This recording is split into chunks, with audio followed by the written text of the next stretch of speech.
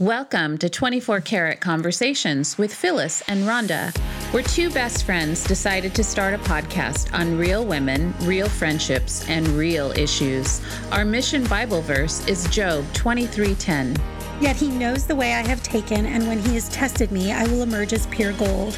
We want to encourage, inspire, and offer hope in a world where life can seem to be unrealistic. Be a support for you to cheer you on as a wife, mother, daughter, sister, and friend. Most of all, you get to relax and laugh with us about all things women. Plus, we like all things sparkly. Oh, yeah. Hello, 24 Karat Tribe. Welcome back.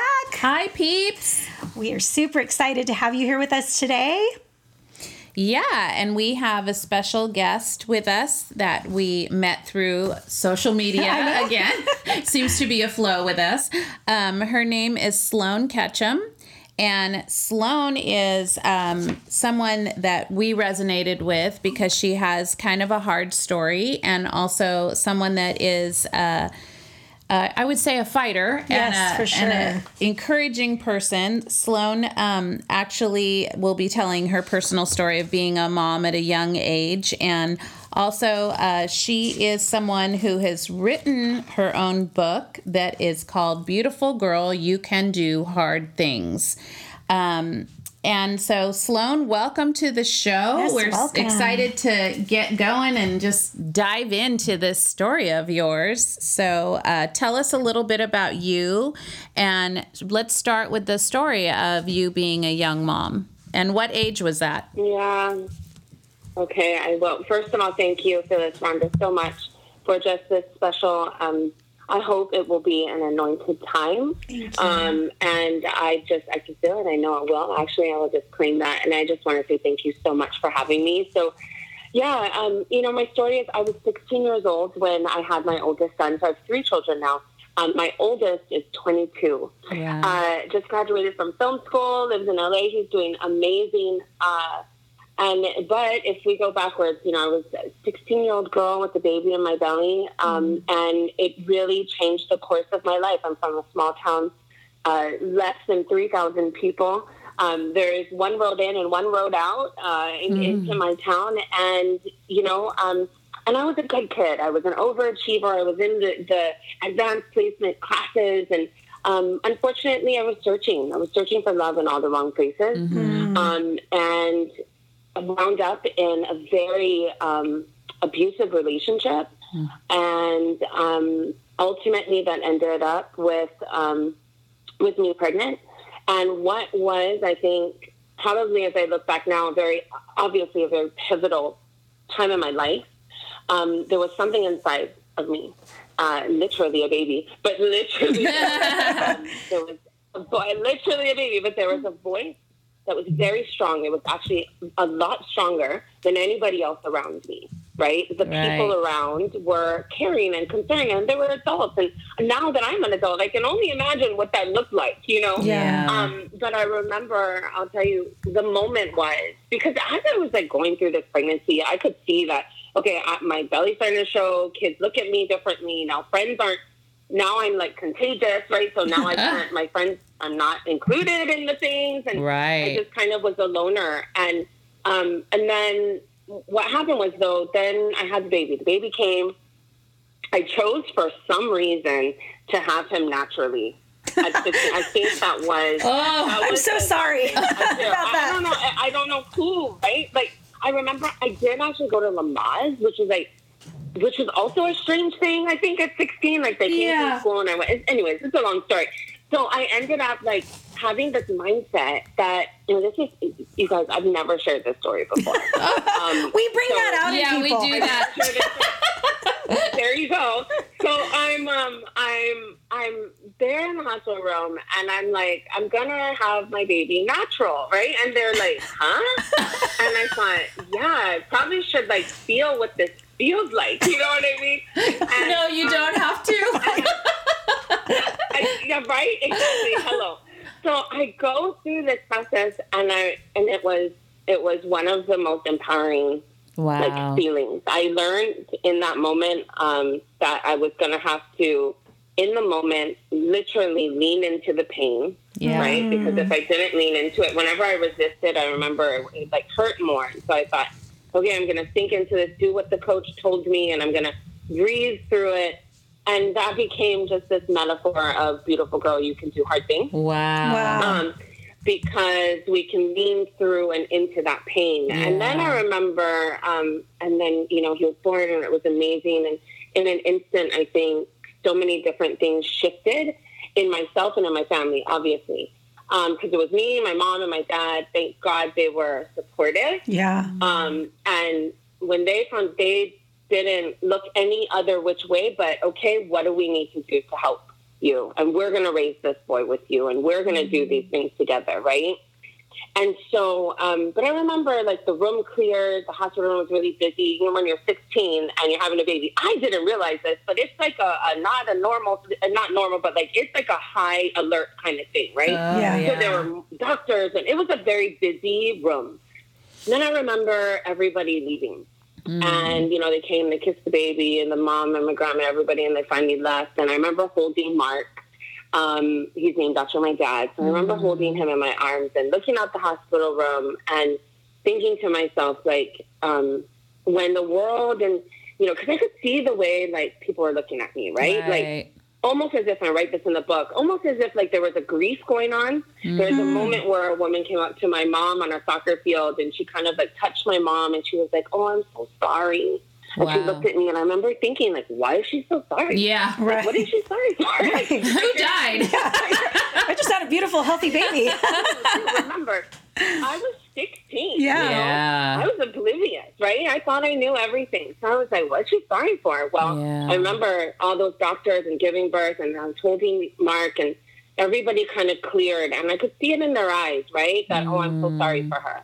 And I remember, I'll never forget this moment. I looked out the hospital window, holding my baby, tears coming out of all the eyeballs. And I remember making him a promise. So I whispered in his ear and I said, I will never give up on myself or my dreams. And I will do this to show you that regardless of our current circumstances, we are not this. Because God's promise is for a prosperous future. He has a plan. And this is a part of that plan. Absolutely. We just don't see yet. Yeah. So I knew then at 16, I didn't know anything else. Thank the Lord, I knew this. That the mess that we were in, it would be our blessing. And a lot of people write that hashtag, your bless is your mess, and or your mess is your bless, or whatever. Make your mess your message. Thank you. Make your mess your message. I'm like, oh, honey, let me tell you. Yes, right? Because we have no other option. Right. That's kind of, that's the whole, my mantra. That's why my mantra has been, you can do hard things. Yeah. And the subtitle of the book is actually How to Turn Your Pain into Purpose. And I love that. The calling on your life. I love that, Sloan. I mean, let me tell you, I was talking to a woman just recently, and her son's girlfriend is pregnant, and they're young. And I just remember encouraging that mom and being like, you're here. So there's nothing you can do at this point, right? Like you can't regret those things that happen. Like that's part of your life. It's part of things that are happening. But, she was feeling, again, like you said, with the grief, like a lot of people like, oh, what did she do wrong? Oh, well, this, it's like, you raise your kids, they make decisions, they make mistakes, and then you walk through those mistakes with them, right? Like I think a lot of times parents want to go immediately to fixing it, and it's like, you can't fix it. And I think that's great that your parents were so incredibly supportive. I love that you said leaning into the pain. That's what I wrote down too, because that's a metaphor for life, is that we try to mask the pain or get through it right away. We're going through a study where it's like you have to grieve the pain. You have to learn those lessons through the pain. Yeah. So true.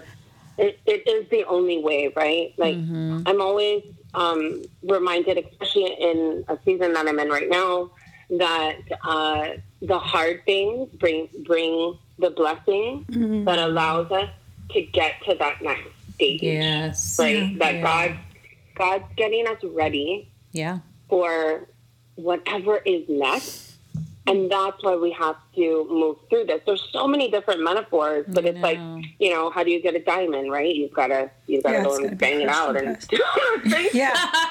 No, I mean, that's the reminder. Lean into this messy. Find the moments of joy. It's not always easy, I'll tell you what. But you find them. And you just keep on moving forward. Well, I mean, it's through the refining process, which I crack up because all of our guests, and I've said this so many times, but all of our guests have been through this refining process where they're able to, you know, have gone through it and know that it's the testing of our faith, the things that really like press us and crush us. And, you know, makes you think of, you know, being pressed and crushed like the grapes are when they're, you know, produced into wine. And so I think, you know, if you haven't leaned into the pain, you can't find your purpose, right? Like, how can you find your purpose without going through the pain? There's no reason. There's nothing beautiful that can come out of it if you live there in the pain. Yeah, and every single person that we interview there is a joy. So the difference is that you can lean into the pain and learn the lessons and still find the joy, or you can stay in the mess and be bitter and not find the joy and just not see the purpose in life and go through life going, poor me, poor me. But it's like every single story we hear, yours included, is so beautiful because as this one woman is patting your mom and saying, I'm sorry, when your son is born, you're saying, I promise. And that's a beautiful place to be. So I love that. What is the biggest misconception that you feel women have about themselves? Oh my goodness. She's like, do we have an hour and a half? I literally, if you could see me now, I was putting my hair up in a bun, and then I was like, oh. My finger got stuck in the top of my butt. Wow. The biggest misconception that women have of themselves. I think, gosh, you know what? I think after working with women and with myself for so many years, I think it's that resonating, am I enough? Yeah. Am I enough? Will I be enough? I mean, just that enough, question mark. Is this job enough? Am I working enough? Am I working too much? Is this as me as a mom? Am I enough? Right? As a woman, as a friend. I think I asked that of myself this morning. Yeah, no, that is, I agree with you. He says yes all the time, right? Like he's always saying yes. But it's just like that constant battle that goes on, and that misconception that we are not. I guess I want to wrap it up and saying it's a misconception that we think we are not enough. When we just need to come to podcasts like this, 24 Karat Conversations, and be constantly reminded that we are. Look at our sisters doing the things, you know? Yeah. That's awesome. Yeah, and I feel like as women too, we're very quick to judge people, based on like what we're, what they're doing. Like we're very quick to be like, oh, well, gosh, she doesn't do this or she doesn't do that. And so then, or she does more than you. And then, so you feel like you're not enough. Like, oh, well, look at all these things she does, but then I don't do all those things. So am I not enough? I think that each one of us has our own walk that we're journeying. And I think as women, we forget that like, we're on this journey together. And that's the whole reason why we even did this podcast, because we wanted to know, like, our lives are messy. They're ugly. They're not perfect. We make mistakes. We'll continue to make mistakes until the day we die, But I do think you're right. I think we tell ourselves we're not enough. We're not doing enough. We're not, good enough. We can't measure up. Yeah, no, we just can never measure up. Yeah. So, Flown, tell us a little bit about your book, because that leads right into what your book is about. Yeah, totally. Thank you. Yeah, so my book is, I wrote this book for my daughter. That's how it started. I dedicated it to her, and it was to share with her some of the hardest things that I've gone through up until that point, and how through faith and what I call the art of resourcefulness really helped me to journey through, to lean into the hard things.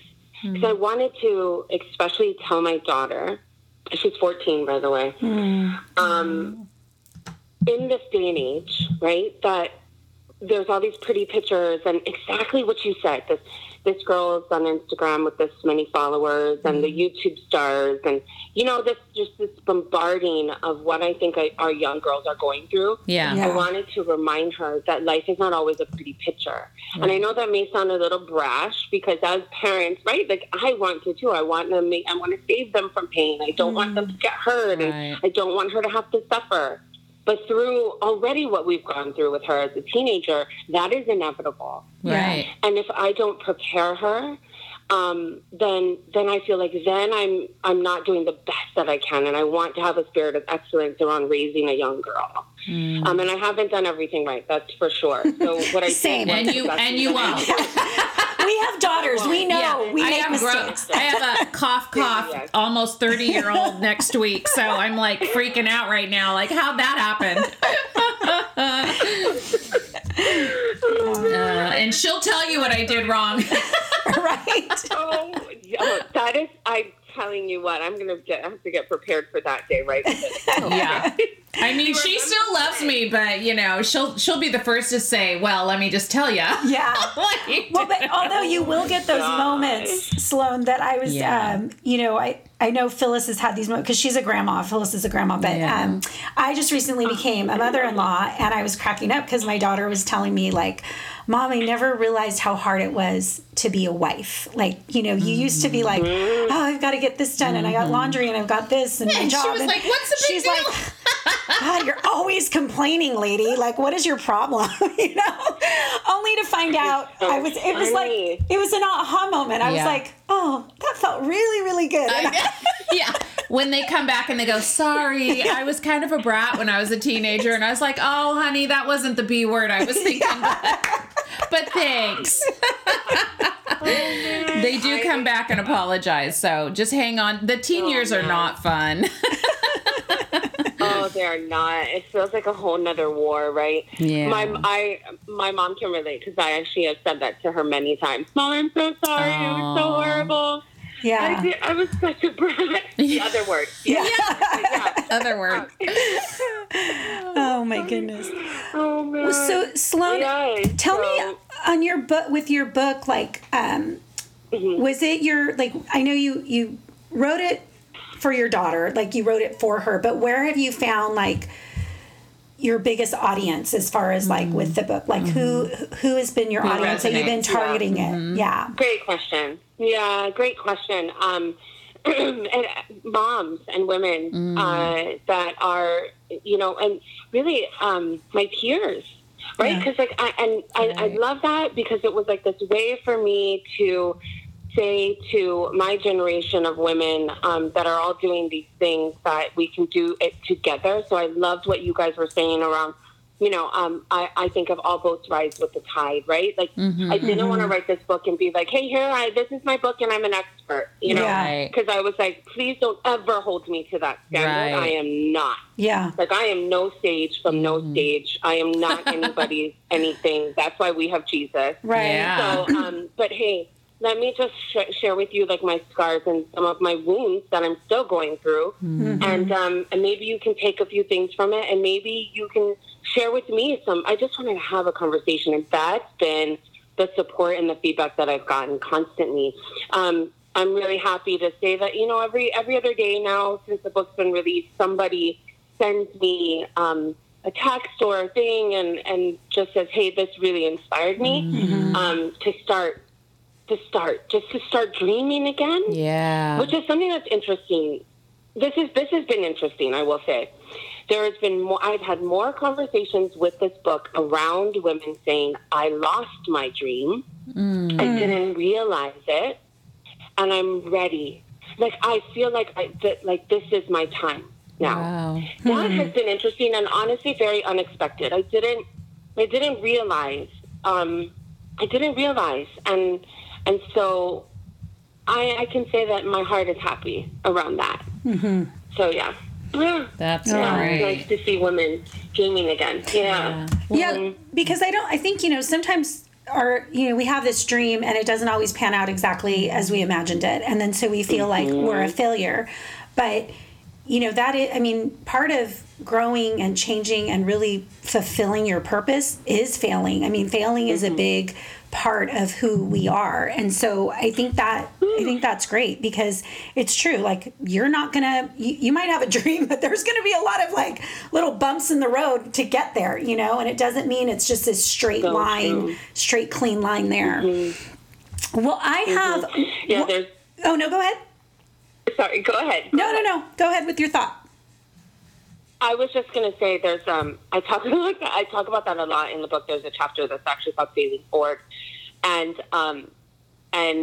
there was a period, so my point, I wanted to just share this. My point was, there was a period in time where I didn't want to say it was a failure, right? Like I opened a bunch of boutiques, and then I had to close it in Hawaii after like 5 years because of the economy, rent, whatever. And I remember just feeling so devastated and like, but I refused to call it a failure. Like, I called it something else. I don't know. I morphed it into, that was a challenge or something. And mind you, if that works for you, great. But for me, I had to switch and like embrace the word fail and just be like, no, you know what? I epically failed. And that's okay. I'm going to own it. Right. I'm totally going to sink into like bad decisions I made, bad business advice I took. I knew better, but I still thought I could lean on my own understanding, right? So there was a moment where I just shifted and my spine went straight, and I was like, okay, Lord, I own this mistake. I messed up. What's next? Yeah. What's next? I like that. And when I could own it, that was when I could go, okay, what's next? Almost like I couldn't kind of skirt around this like epic thing that I did that was wrong, and I made a mistake. I didn't listen. And so, I don't know. I just wanted to just leave that there. No, I think that's super important, because what you're talking about is being responsible for your life, good and bad, because I don't like when celebrities say, I have no regrets over anything in my life. And it's like, really? Because I think you kind of should. And, I just think like, no, I can look back at some of the things that I've done wrong and take responsibility for that. Because here's the thing, if you don't own it, then you're going to repeat that lesson. Yeah. He can't show you another way if you keep saying like, I didn't do anything wrong. I'm just going to go to the next thing and try again. It's like, no, but you got to look at deep down and say, what was my part in it? Even if it's something you have to get out of, like for safety or whatever, you still have to say like, did I stay too long? Like, what's my part in it? And 100%. So you have to do that in order to learn the lesson and move forward, because if you constantly are blaming other people or saying you had no play in it, I don't think you've learned the lesson. Right. No, that's so true. Yeah, so good. So I have one last question for you, Sloan. And this is our standard standard question. So get ready. What would you tell your 22-year-old self? I tell her, sister, you can do hard things. You can do this. Oh my gosh. Yeah. You know what I would tell her though? I would actually tell her, ... Like I would be like, sister, you can do hard things, right? And then I would say ... And guess what? You can do fun and easy things too. Yeah. I've been joking lately that my next book is going to be called Sister, you can do fun and easy things. Right? Because God will give you some hard things when you write a book about how you can do hard things. And it was a joke, but then it kind of lingered. And I thought about that, and I thought about how we do condition our mind and the perspective that I've actually had to live, because it was my life, right? My path. And then I said, okay, Lord, is there an opportunity for me now to step into grace? Can I step into ease and grace? Does this business really have to be that hard? Yeah. You know, do these relationships really have to be that hard? Or have I been conditioned? Has my armor been so strong that to take it off hurts? Wow. And I was like, oh, yeah. And God, you know, for a season gave me Nehemiah all the time. And I was like, why? I don't want to fight anymore, right? Like, same, girl, same. I don't. I want to put the sword down. Right. Yeah. And then I kind of had this mirror moment where it was like, well, you're the one holding it on. I didn't say it to keep up. Oh. And I thought, oh, okay, got it.